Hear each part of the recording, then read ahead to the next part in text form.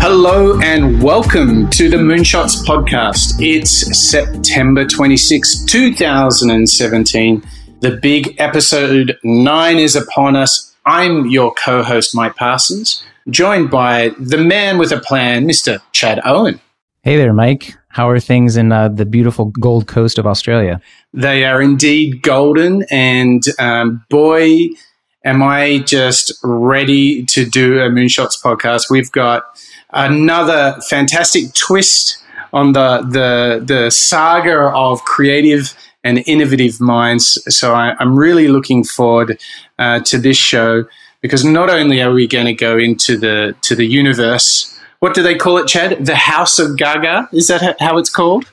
House of Gaga. Yeah, that's her creative team that she surrounds herself with. Yeah, we're going to go into the House of Gaga. And the reason that we're doing that is that a wonderful friend of mine, Miss Lauren Schiller, she actually suggested it to us because, in fact, we would like to welcome her as a co-host, as a guest to the show. Hello, Lauren Schiller in the East Bay. Hello. I feel like we've triangulated the globe at this point. Me here in the Bay Area, and you guys wherever you are. We're doing a fabulous sort of holy trinity. We've got East Bay, we've got Brooklyn, and the Gold Coast of Australia. So we are indeed transversing this lovely planet of ours. Welcome, Lauren Schiller. You are a fabulous media guru. You have a great show that I remember the genesis of the show, the inflection point. Do you want to tell us a little bit about your podcast, which has really grown a bunch since we first talked about it, and give us a little sense of your media universe? Yes, well, thank you for that opportunity. Inflection Point is a show about how women rise up. So I spend my days talking with women about the amazing things that they do and the amazing stories that they have to tell about how they do what they do. So anything from Annie Leibovitz and how she takes amazing photographs to someone recently who was documenting the protests in Ferguson, to women who talk about how to lead from the feminine or how to negotiate not like a man. So you can learn all kinds of things about how to rise up as a woman when you listen to Inflection Point, and as a man. Men learn a lot from these conversations as well. So as budding two white guys sitting on the other side here, what can you tell us, Chad and I, what can you share with us as being is there like some universal patterns that you see across all of these wonderful women that you talk to? Do you start to see like a trend in how they think, how they behave? What do you learn looking across that huge spectrum that you talk with? Well, that's a really interesting question, because one of the things that has emerged really quickly is that we categorize women into this one bucket of being female. And just like you and Chad, we are all different and unique human beings with different and unique backgrounds and needs and approaches and points of view. And so bucketing us all into one category of being women is impossible. So, but in terms of the women that I speak with and the things that contribute to their success, it's probably very similar in many cases to what you would attribute your own success to. Having a strong point of view, tenacity, willingness to take risks, ability to accept failure as an option. Where the differences really come in is how do women approach problems? And if they approach problems differently from the way that we would typically accept someone in a leadership position to approach something, which would be typically a male approach, we can get pushback and be perceived badly. Whereas when women operate more in the roles that we are expected to operate in, and being very nice and smiling all the time and, being conciliatory and things like that, we're much more easily accepted. So we're battling these things. I believe a former candidate for the presidency has written an entire book about this called What Happened, where sexism plays a big role. Yeah. So it's real. Sexism is real, but it is not necessarily something that is in every woman's way. It's really a question of anyone who encounters a woman or works with a woman or works with a man and encounters a man is accepting that each person brings something interesting and diverse to the table, and that being open to those different approaches is the way to get the work done, as opposed to having a preconceived notion. Yeah. And let me ask you, when we first met and worked together, you were really at the start of this new chapter in working with Fortune magazine, Salon, having your own podcast. What's been the biggest learning for you in going through that exciting new chapter of the last 5 or 6 years? What have you discovered about yourself, and what's been the big learning of such a wonderful new chapter to life?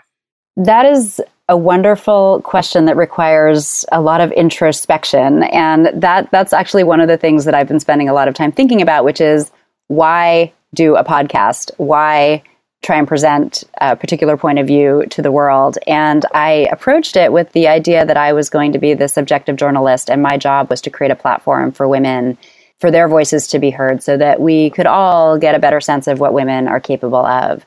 And and I've interviewed over 100 women, maybe 150 at this point. And only in the last 6 months, as the result of a process that you're familiar with called design thinking, where I really dug in and understood who is my audience and what is happening from a cultural standpoint, aside from the fact that, we really are at this inflection point for women where we've come a long way, but we've hit a little pivot, a little pitfall point where it's time for us to pivot and get that direction going back in the upward position. Is that understanding for myself why talking with these women is important, and what my personal experiences have been, and what I have experienced can bring to the conversation.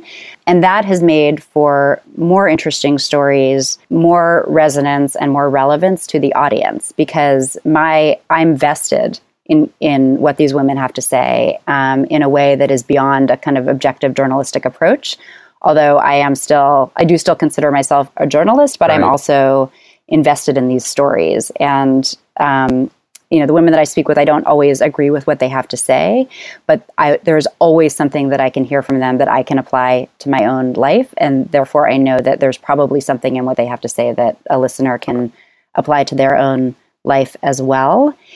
And that is the world of podcasting. And I think that's what makes doing a podcast different from doing a radio show, in that you can move from this more objective observer position into a vested participant, bringing it's not, the conversations are not about my story, but bringing why I'm interested in this person and what I'm interested in taking away from how they do what they do, or how they overcame their challenge. Seems to just make for much deeper and more interesting conversations. So that has been a really big learning for me, and it's been hard to open up. So that's been my challenge. Yeah. I'm so excited that Mike shared your suggestion, not only to take a look at Lady Gaga and her success over the past 10 years, but also to bring someone like yourself on the show that's done so much interviewing of interesting female figures. I'm really excited to dig into our subject today. So thanks again for joining us, Lauren. Yeah, absolutely. Lady Gaga, man, if she would come on my show, can this be a shout out? Lady Gaga, if you're listening, you are invited to Inflection Point anytime, any day. We want to hear from you directly. Mike's all over that, right? Yeah, you got that. I got that. So I wanted to start just talking about Gaga for a moment. I mean, I didn't know a lot about Gaga before you suggested that we do her on the show, Lauren. But oh my gosh, did this investigation yield amazing results. I first of all didn't realize she is self-taught. I did not realize she writes all her own songs.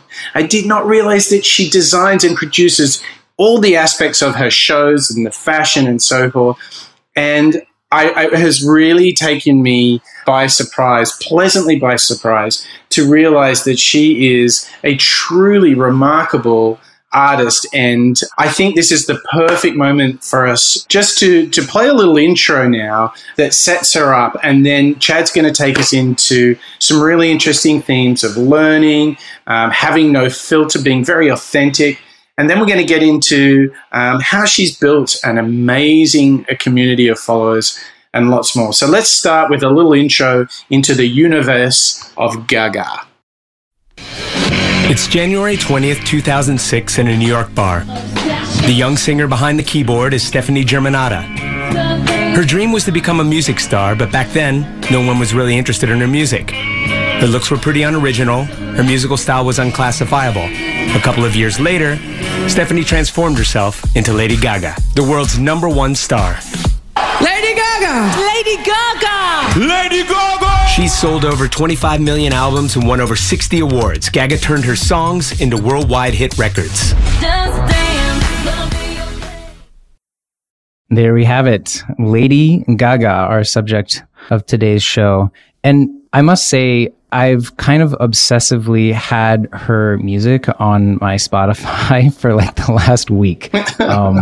It's really catchy. It's really great. And I think as I went into these interviews to find the clips for the show, was really fascinated by her creative process and just the kind of different artist or different pop artist. I wouldn't even call her a pop artist.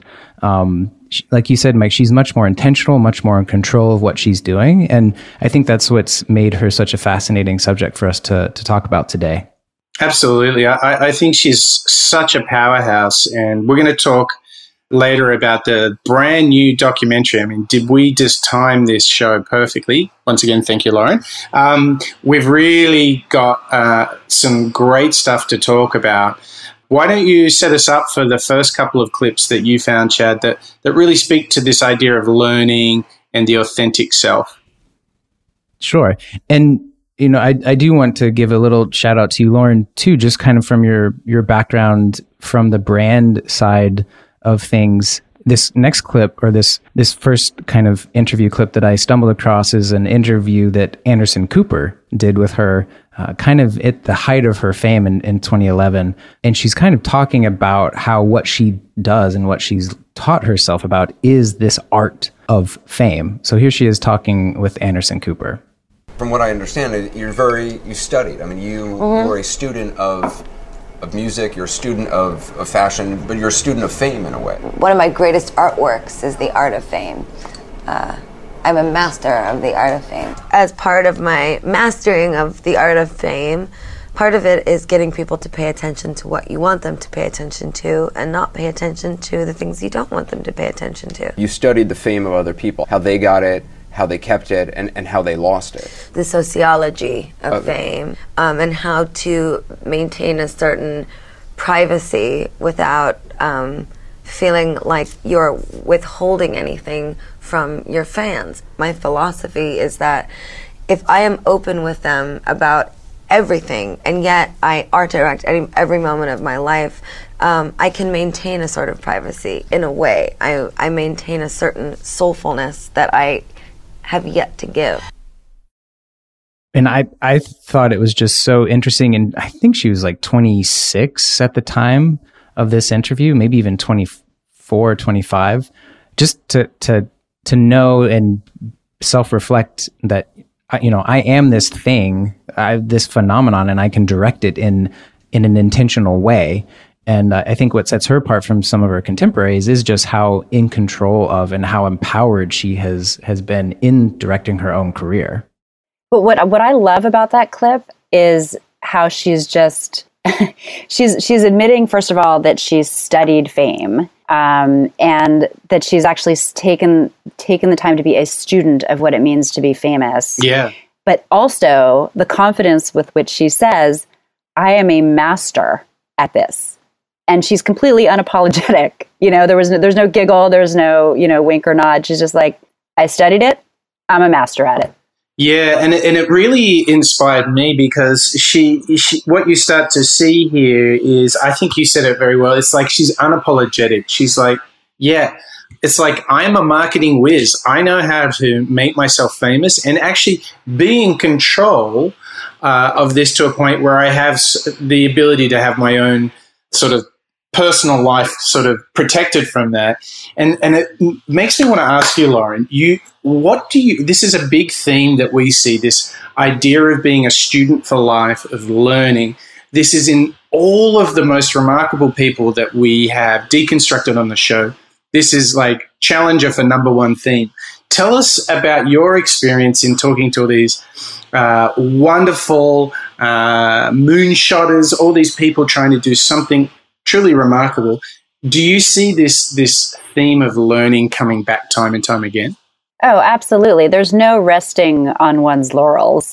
That's the sad but real truth about succeeding and achieving the highest possible goals that you can set for yourself, is that you constantly have to be studying. And it's studying what is, if I talk to, for example, I talk with a woman in the healthcare industry who created an app so that people could have access to doctors more easily because they couldn't or wouldn't go to the doctor themselves. So this app made it possible for them to receive healthcare advice through their phone, which they have with them 24/7. And she is constantly studying what is happening in terms of what are the top diseases, what are the things people most need treatment for, what are the most preventative ways that her app can help people from needing to see a doctor in the first place. Right. I mean, constantly staying on top of the data has been the only way for someone in her position, as an example, to stay on top of her game and have something that is relevant to the market. Right. And tell us a little bit about how has this inspired you to learn? Like, how are you starting to introduce this theme of constant learning into your practice? Well, for one thing, that means that I'm constantly listening to other people's podcasts as much as I can. Right. And I'm listening to podcasts about making podcasts. So there's a sort of meta aspect of it. Mm-hmm. But most importantly, I'm listening and to these women that come on my show, and I am using what they tell me and reapplying it to what I do on my show. So whether it's, understanding how to negotiate something better for myself or trusting my instincts, whatever it is that they're sharing with me, I'm like, thank you very much. I will use that the next time I have a conversation like that one. Does that go a little bit to that theme you talked about at the start of the show where, you originally thought your mission was to showcase other women, but it's been even more than that. It's been a discovery journey for yourself as much as it has been for your listeners as well? Oh, absolutely. Well, so here's another great example. And there is a connection from this person that I'm about to talk about to Lady Gaga. And that is, I spoke with, and this is an upcoming episode actually in October, a woman named Kate Black, who is the chief of staff over at Emily's List, which helps pro-choice Democratic women get elected to office. And one of the things that she talked about a lot was that women tend to be reluctant to self-promote, and that in order to run successfully for office, you have to let go of that as a fear and be willing to put yourself out there and to promote yourself. And for her, that was one of the things that she had to overcome in order to continue to move forward in her career. So I would say Lady Gaga is a master, again, of self-promotion and also unapologetic about it. And it's part of what people love about her. So she's turned it into a benefit. And in fact, what she does is the same thing as Oprah. Oprah had this she had her own inflection point where she realized that TV was sort of using her in the early part of her career. So she turned around and said, how am I going to use television? And what's really interesting is that this shift seems to be really critical for women to make, because for all the reasons we've talked about, it doesn't come perhaps as naturally, or the conditions aren't set for women to self-promote, to stand up, to be heard. One thing that also strikes me with this clip is this was quite early in her career, or kind of when she had first peaked in notoriety and fame. And there's been a big shift, I feel like, in her music and in her just public persona in more recent years. And the recent documentary that just came out actually this past weekend called Gaga 5'2", really you get to see kind of this newer presentation from her. But I feel like her studying fame was very insightful because she understood that's kind of the currency or the economy of pop stardom. And I think her specific insight into fame is creating either a perceived or fake, but I think it's actually a real emotional connection with her fans. Yeah, well, talk about knowing your market and knowing your audience. I mean, she is so tapped in to what the people who listen to her music want, which is very, very high percentage of America. But tapping into some of these universal emotions and being able to reflect that back in the lyrics to her songs and the way that she is in a way a leader for the people who are feeling that way, because she's saying, I know how you feel and I feel that way too, and I'm actually looking out for you.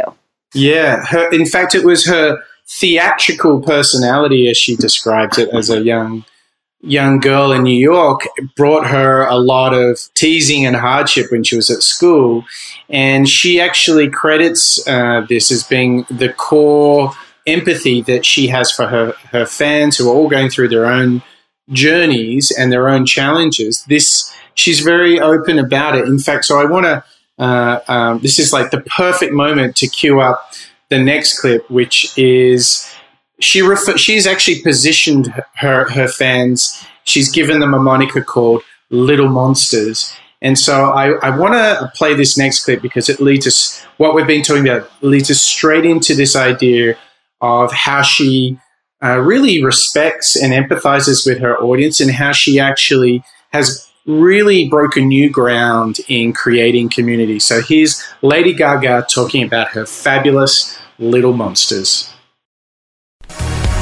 Gaga is the first star in the world to have renamed her followers. She calls her followers Little Monsters as a sign of recognition. This nickname demonstrates that she considers her public as an entity. Her fans are no longer anonymous. They are all part of the Gaga family. You have a very special relation with your fans. I do. I remember that I went to see you in Paris in the concert. You were speaking to them in a way like with so much emotion, and they were feeling so close to you. It's truly like a special, very special relation, and unique relation you have with them. I do. I feel that's the one thing that no one can ever take away from me. Yeah. Or steal from me. They're so pure and so loving, and we have such a tremendously close and intimate community. It's always nice because no matter what's going on with my career publicly, whenever I go to the Monster Ball, nothing matters. It's just happiness and joy, and it's the Electric Chapel. Well, that little segment was so fabulous. Just so for the audience, the French man that you heard in the clip, that was Jean-Paul Gaultier, and fabulous interview between Gaultier and Gaga. We'll have it on the show notes, which you can grab at moonshots.io. But what really appealed to me was even this basic marketing principle that she identified. She gave them a platform in calling them Little Monsters, and they have the Monster Ball. It's such brilliant branding. It's very associative for her community. I think I'd love, knowing that you've got a deep branding and marketing background, Lauren, I'd love to know how, when you hear this, it's such a great community building approach, isn't it? Oh, it's incredible. And she's got how many millions of followers on Twitter? 70. Yeah, and I think at one point she was outpacing Barack Obama in terms of number of followers, if I'm getting my statistics, my Twitter data correct. Yeah, 70 million, Mike. I just want to be clear. Yeah. There's 6 zeros after that. But she's mastered that medium as well, where it's an opportunity to connect directly with her fans. And what's so interesting, what really truly fascinates me about Lady Gaga is that she does make these deep, intimate connections with her fans, 70 million of them. I mean, first of all, how can you make a deep, intimate connection with 70 million people? I mean, I guess if your voice is coming through their earbuds, you know, that's one way to break down the barrier of one to so many. But secondly, what really fascinates me about her is that she also seems to, while she seems so authentically giving herself, she also has so many different personas. Yeah. And she doesn't even use her real name. You know, she's Stephanie from Yonkers, I think. And you can hear her lovely New York accent when she does these interviews, and she sounds like a real down-to-earth person, whereas her stage presence is so larger than life. You know, and just this kind of dichotomy of her being so authentic and connecting so deeply, and yet being so much larger than life and not looking the same ever anytime you see her on stage. She's got some uncanny ability to have the taste, and I think taste is the word that fits very well here, to reimagine. It's a continual rebirthing process, which gives so much energy to her. To me, she's very artful and tasteful in navigating that line between artistic creativity and continuity and reinvention. So I look at some of the greatest music and pop artists, the ones that, you instantly think of Madonna as being her peer from an earlier generation. You know, if Madonna did one thing well, it was continual reinvention. And I think Gaga's doing that in a way, perhaps with even a greater level of authenticity, and in a very classy way. And I think what's really powerful, though, is if you look at the journey she's going on, she's built this great audience, this sort of social device with the Little Monsters. She knows what it takes to be famous, but she's always delivering on this very emotional level that really connects her with her audience. What I found really interesting in this next clip is she goes to a new level of maturity, and again, there's this theme of humility that we've seen across all of these great innovators. So this next clip we're going to listen to is all about how she creates transformation, how despite all of her success, she can erase it all and start again, and how she already has this learning very present in herself and her work. So here's Lady Gaga talking about success. You got to erase all that success in a way. It's like I always say, when you start a record, you got to take all those platinum albums off the walls. You know, put them in the back, make room for more. You know, you can't create records resting on either the laurels of your previous success or caring about that. I mean, at the end of the day, that's not really what I'm here for. I've always been obsessed with music, and I enjoy transformation. Transformation through music is one of the most beautiful gifts. You learn about yourself when you write music. Yeah, I love this. You can hear the drive in her. You can hear the power just in her voice of that she really stands up ready for that challenge of reinventing herself. But I love this idea of taking the platinum albums off the shelf to make room for more. But Lauren, I'm really interested to know from you this idea of sort of putting the platinum album back in the cupboard to create room for more, this humility. When you hear something like this from an artist like her, what are your impressions, and where does your mind go to when you hear this?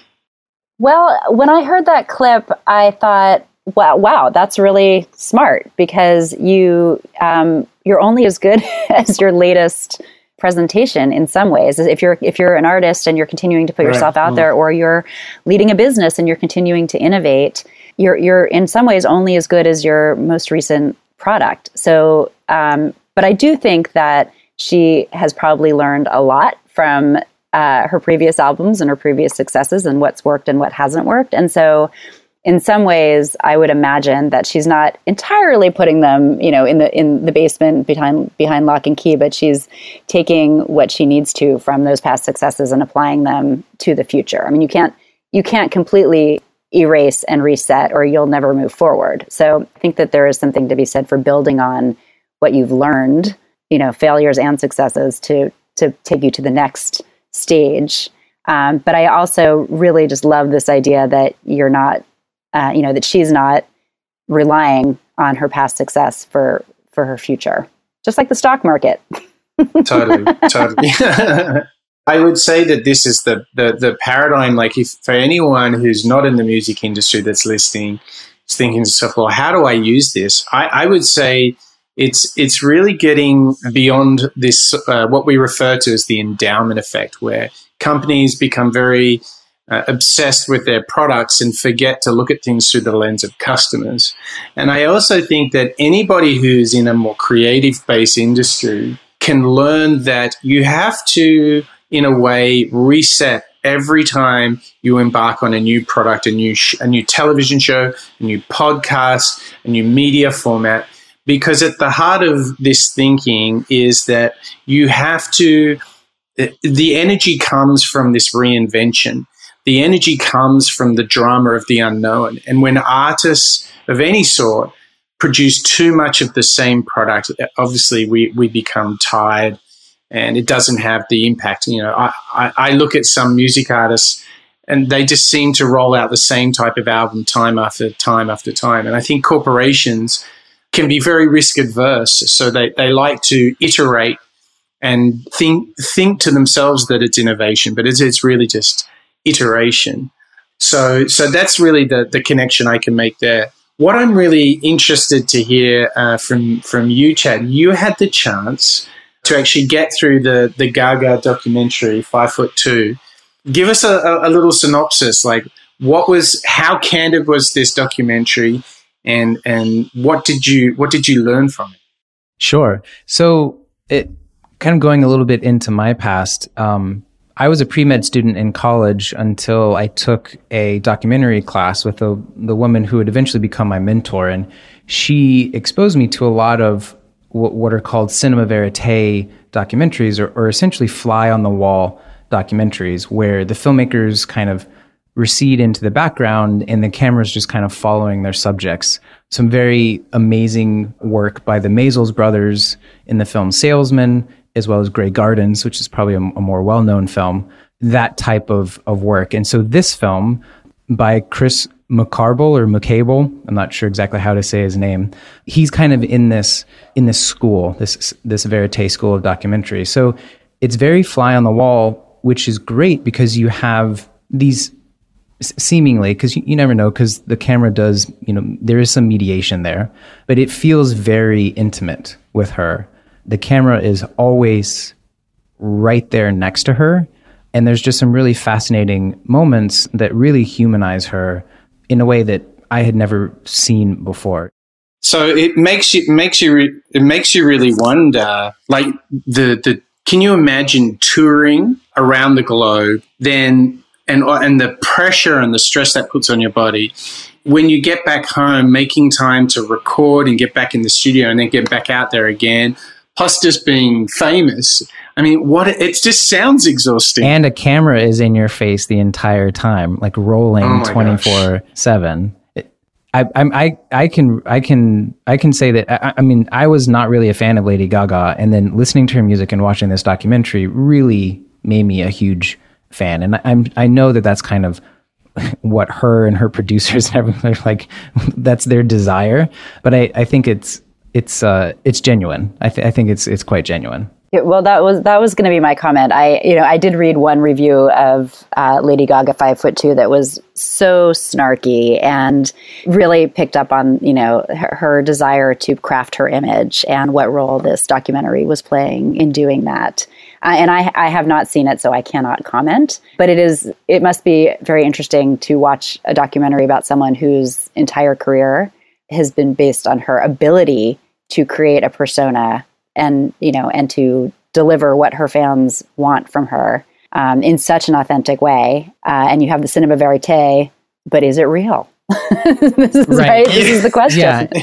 Yeah, it's really interesting to see that creatively they're making a choice to reveal this so much about her, and it speaks to, I think, that fine line that you always have on, sharing with your audience as an artist and bringing them in on your journey. And it looks like it will definitely achieve its result. If I look at all the coverage and be it snarky or not, I think it's really added nicely to her portfolio of content that speaks to her fans. The documentary is called Gaga 5'2". It's on Netflix. It's definitely worth checking out, and it's nice to have a video review from you, Chad, instead of your normal book review. Did you find it as satisfying as as reading a book about one of these innovators, one of these creative gurus? It's like a candy bar. I think some of the books that I've read and that we've read, the David Howerson book about Bill Belichick, and the Adam Stone book about Amazon. I can't highly recommend those books. But it's only an hour and 40 minutes, and you'll bounce along to some of the music, and it's enjoyable at the very least. So I would definitely recommend everyone check it out. And you're a fan now, so you've been converted. You monster! Right. He has. He's been. Yeah. You little monster. Okay, so we've learnt a lot about Gaga. We've had some great insights into her relationship with her fans and community, her real mastery of the art of fame, and her unapologetic approach. I think it's been really fun to dig into that. Now we're going to get more into the music itself, and we're going to go through her music. We've got some really cool stuff coming up because we're going to look at her creative process, and that was really cool to look at. So we got lots of insights coming up, really focusing on how she's made this sound and the artist that she truly is, and we're going to hear that great voice from her. So Chad, do you want to set up this next clip, which is really kind of captures the spirit of her musical sound? Yeah, it's interesting. And this comes through in the documentary as well. She's a very intentional person. While her kind of public persona may seem a little kind of flighty or impulsive, I think as an artist, she is very intentional. And I think what she did very early on in her career was make the music that she was best creating, or she was best at creating, not listening to what was successful in the industry and, kind of contrary to what you would normally think, like that actually made her even more successful. So here she is just talking about her contrarian approach to creating the music that's like nothing else that's on the radio. Well, the thing is, you just never know what's going to happen. I mean, when I put Just Dance out, there was nothing on the radio like Just Dance. My friend Mike Skinner from The Streets said something to me once. We were having a coffee. The Streets, amazing band from the UK. And we were talking about you, and he was like, look, Gaga brought Four to the Floor back to American radio. She was the first artist to put a Four to the Floor beat on American radio. Every song. You were pre-DM. Pre-DM. I'm not going to blame you for all the it came out of EDM, but you certainly put some of the good stuff on the radio. It's Thank true. You. That was the first time Four on the Floor came back on radio in America. Thank you. Yeah, I'm not going to take responsibility for that. That's a nice thing to say, but all I'm trying to say is Just Dance was like nothing on the radio. Bad Romance was like nothing on the radio. Yeah. Born This Way was like nothing on the radio. Perfect Illusion, Applause was like nothing on the radio, and Perfect Illusion's like nothing on the radio. So it's like. Sometimes I always say to people, did everybody get the memo that it's never going to be what's happening? Because that's just not what I do. I'm always doing what I'm what's happening. I'm what's happening. And that's like a message that I think artists should take with them, that you are what's happening. Why surgically create something of yourself to fit into, like I said, an algorithm. This is math. That's the business of music. The business of music is something that it's not good for me. It's not healthy for me. I have a need to make music. I don't have a need to be famous. It's totally different.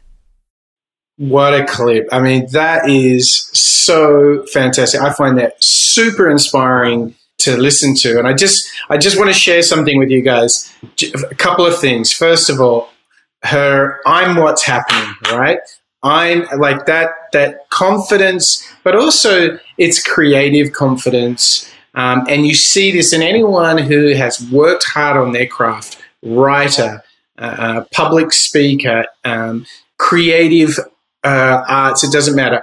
When you work hard on your craft, you can have that confidence. And from that comes the confidence to push boundaries and to go to new places. And then she added to that the outfits. She added to that the production, and she built from this. And this was the energy. And I just remember, I particularly remember when she did was it Telephone that she did with Beyonce? It was like it was really long form music video. And I remember when she came out, it was just like, who is this woman? She's amazing. I mean, Lauren, take us back. Do you remember when Gaga came on the scene? I mean, I remember for me, it was really something like I'd never seen before. What was it like to see her just catapult on the stage for you? So I just remember thinking, who is this woman? where did she come from? Yes. And I actually remember wondering at the time, and I still wonder now, what were all the other forces at work that did put her into the limelight? From what I understand and my own experience, there is no such thing as an overnight success story. That's true. That's true. I've got the moment. We didn't clip it, but one day she was singing in a record store in New York, and the guy goes, "Oh, you've got a good voice. My cousin, something like this, is a voice coach. You guys should get together." It turns out that her voice coach was this a magic moment in a record store. The guy hears it, recommends to this family member who turns out to be like world-class voice coach. And that's how it all began. Yeah, so it's this combination of clearly extremely hard work and also immense talent. I mean, the woman has been playing piano since she was, 4 years old, right? She's been doing this. So by that time, it had been, at least 10, 15 years of playing and creating music, and to then be recognized and then to have that spark of luck that it was the right person at the right time. It's the kind of thing that just simply cannot be orchestrated. That's right. But had she not put herself out there to begin with and been willing to sing, in this record store, that intersection would never have taken place. Yeah. Yeah. And I think that her confidence is not only in, studying fame and telling very personal, emotional stories in her music or marketing that to her community. I think what we're seeing in the second half of the show is she really knows what she's on about with her product. And what excited me in this next clip is that she has a very rigorous creative process. This is not just pure coincidence that she spent 20 years working hard before she was catapulted onto the public stage. She really has a creative process, this engine that drives this. And we all know that if you want to be consistently great at creative product, in design, media, the arts, you have to have a methodology, a process from how you get to A to Z. And so we're going to listen to a clip now that's the Gaga's creative process, and it is really wonderful. This is Lady Gaga talking about her creative process. Just like her fans who know that her live performances are always tremendous shows. The costumes, the choreography, the direction, everything is created by Gaga in order to offer breathtaking visuals. The shadow is burnt, yellow dancing with her. Gaga's performances are unique. She imagines these visuals with a very special team. To express her artistic universe, the star had the idea of being surrounded by a team of creators who constantly work for her, the House of Gaga. Their mission is to propose ideas, concepts, visuals, which Gaga can then select and incarnate. You look at everything about the clothes for your video, everything. So you are a group a little like the factory. It is my Warholian factory. That was always my dream. My dream was to always have all my friends around me and be able to create for each other, with each other, and really empower their creativity and they empower mine. What an amazing resource that is. I know. I mean, I hear that and just think, wouldn't it be great just to have a studio full of amazing creative friends and just working on ideas? I mean, Lauren, this must take you back to some of your fond memories of working in great creative agencies like we both had the chance to. There is an energy about being surrounded by creative people in a space, isn't there? Oh, 100%. And I can say in a creative industry, you have to have your vision, because if you are then surrounded by other amazing creative people and no one's clear on the vision, it's going to be a very frustrating process for everybody.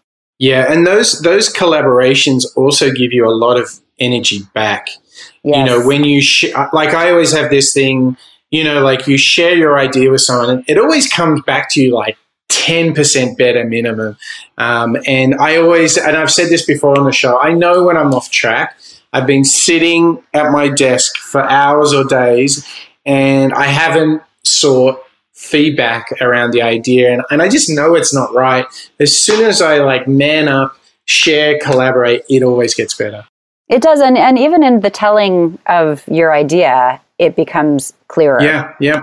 Now, so Chad, how do you think about having your own creative factory like Gaga? It's my dream. How do you search out to me too. But how do you bring it into your world now? Tell us about that. Well, it's very interesting to me, her savviness to actively seek out those people instead of maybe be given those people. Because I feel like a lot of other pop stars kind of fall into that and they're just kind of a piece of that machine. But Gaga's actually activated that network of creative individuals that she resonates with and works well with. For me, I'm still struggling getting over the mindset of I can do everything, but not that great. There's a few things that I'm really good at, and I need to find the other people whose strengths, pair well with mine.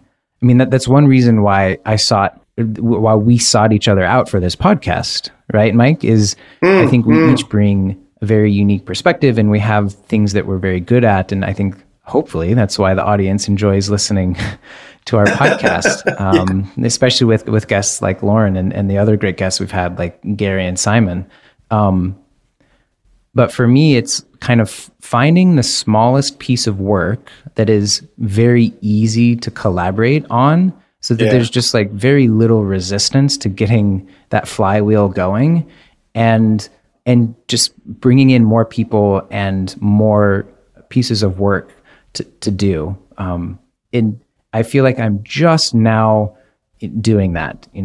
I've found some collaborators very recently that I'm really gelling with, and I'm trying to find excuses to work with them more. I'm actively seeking out more projects so that I can work with them even more.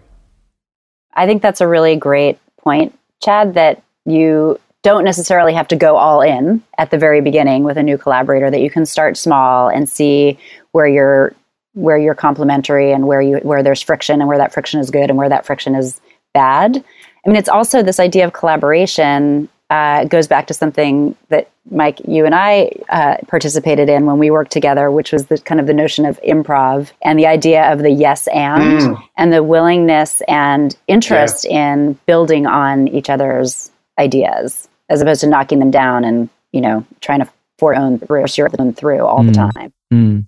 Yeah, the opportunity just to put a bunch of great people in a room with a very clear mission and just to think positively about the possibilities of an idea and taking it places.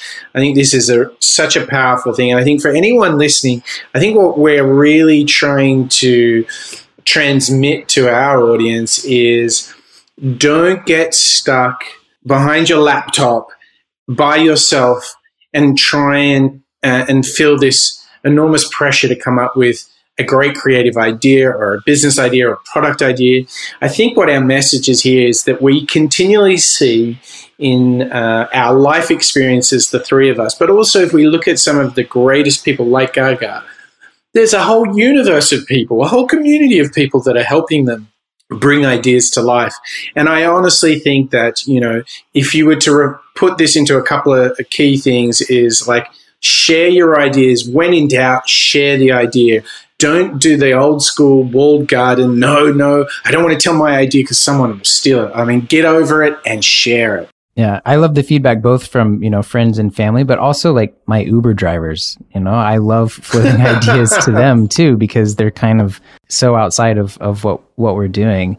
One thing that kind of a even more practical tool that I've just begun using is meetup.com. And especially if you're in a large city, just tagging a few interests around the thing that you're doing, whether that's product design or 3D printing or podcasting, create a group and just organize people getting together. And you would be really surprised at the genuine and helpful community that you can begin to build with that. Yeah, the networking is huge. And I'm sure Lady Gaga's network is absolutely enormous. In fact, she probably has more people who want to be part of her network, actually, than she wants. But that is, again, you know, one of the things that I've learned from talking with the women on Inflection Point is that building that network is one of the best things that you can do for yourself in terms of whatever goal you're trying to achieve. Because the more people that you know, the more people you can help and that can turn around and help you when the time comes. This gets us to our last clip, which is Gaga talking about her relentless and fearless approach to creativity. So let's listen to the last Lady Gaga clip. Here she is, being fearless and relentless. I just have such a love and affinity for show business. I just always felt famous. That's what my first album was really about, is that fame comes from within inside of you, and it's not something that you obtain. And I still feel that way in a lot of ways. I like to know that I can define my fame and define my beauty for myself, which is why I'm so vigilant and relentless about my image and my music. Is I will not allow, no matter how successful I become, for the public to define or indicate what it is that I create or what it is that I believe is beautiful or what I believe is a hit pop record. That's who I am, and I will always be that way. Relentless and fearless and vicious.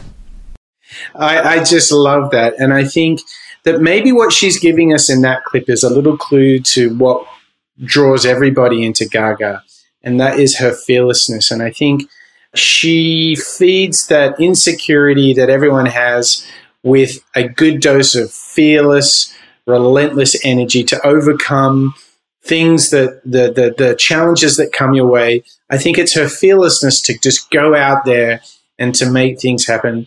I felt like that was a real call to not only her fans, but to everyone to go out and determine who they want to be. And it was like a rally cry for us all.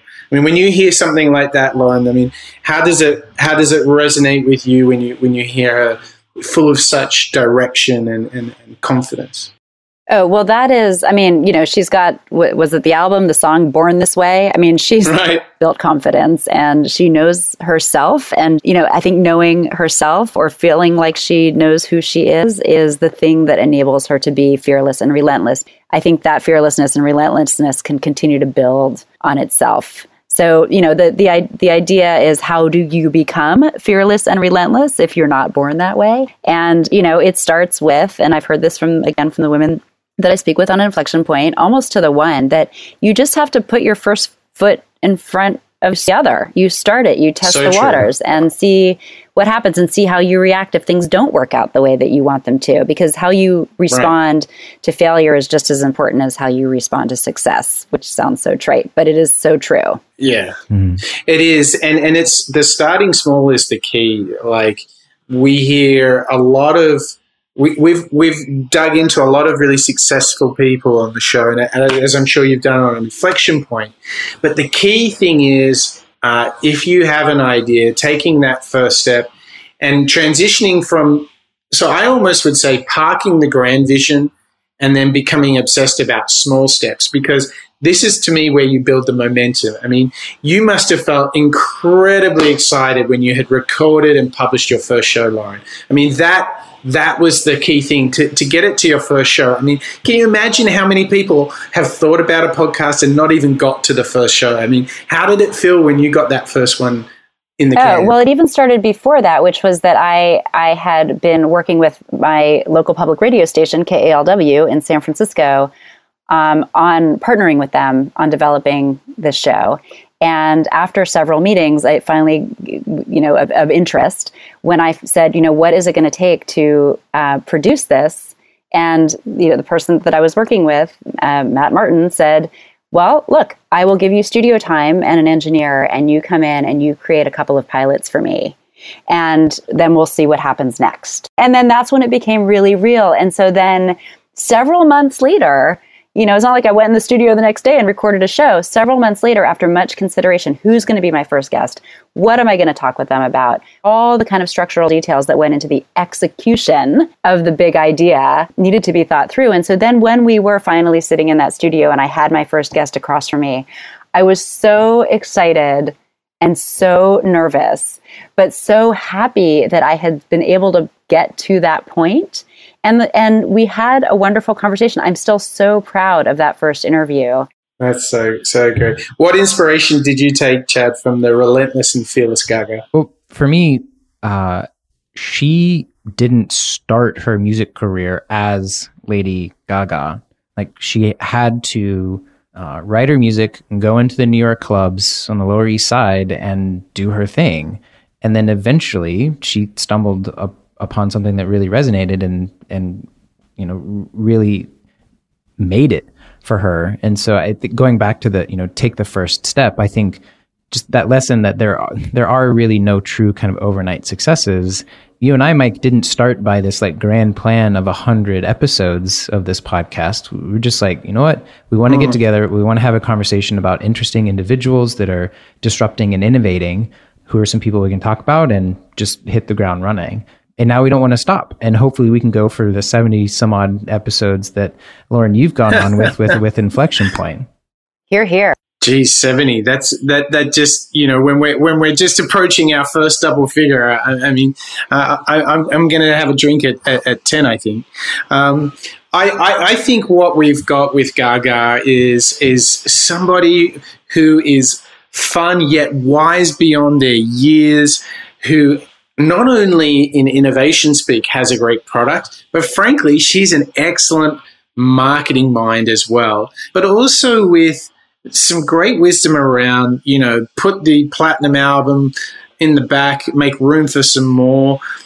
She's created the House of Gaga with her epic creative process where she sings her songs, she writes her songs, she makes the outfits, the production. I mean, she is a tour de force who has so much ahead of her. To think that she's already achieved this at a young age, it's inspiring, and I think the show today has just given me a dimension, a universe more of understanding of her. And I found it very rewarding. What are you going to take out of the show, Lauren? Was there any new bits or tips that you think spoke to you in the House of Gaga?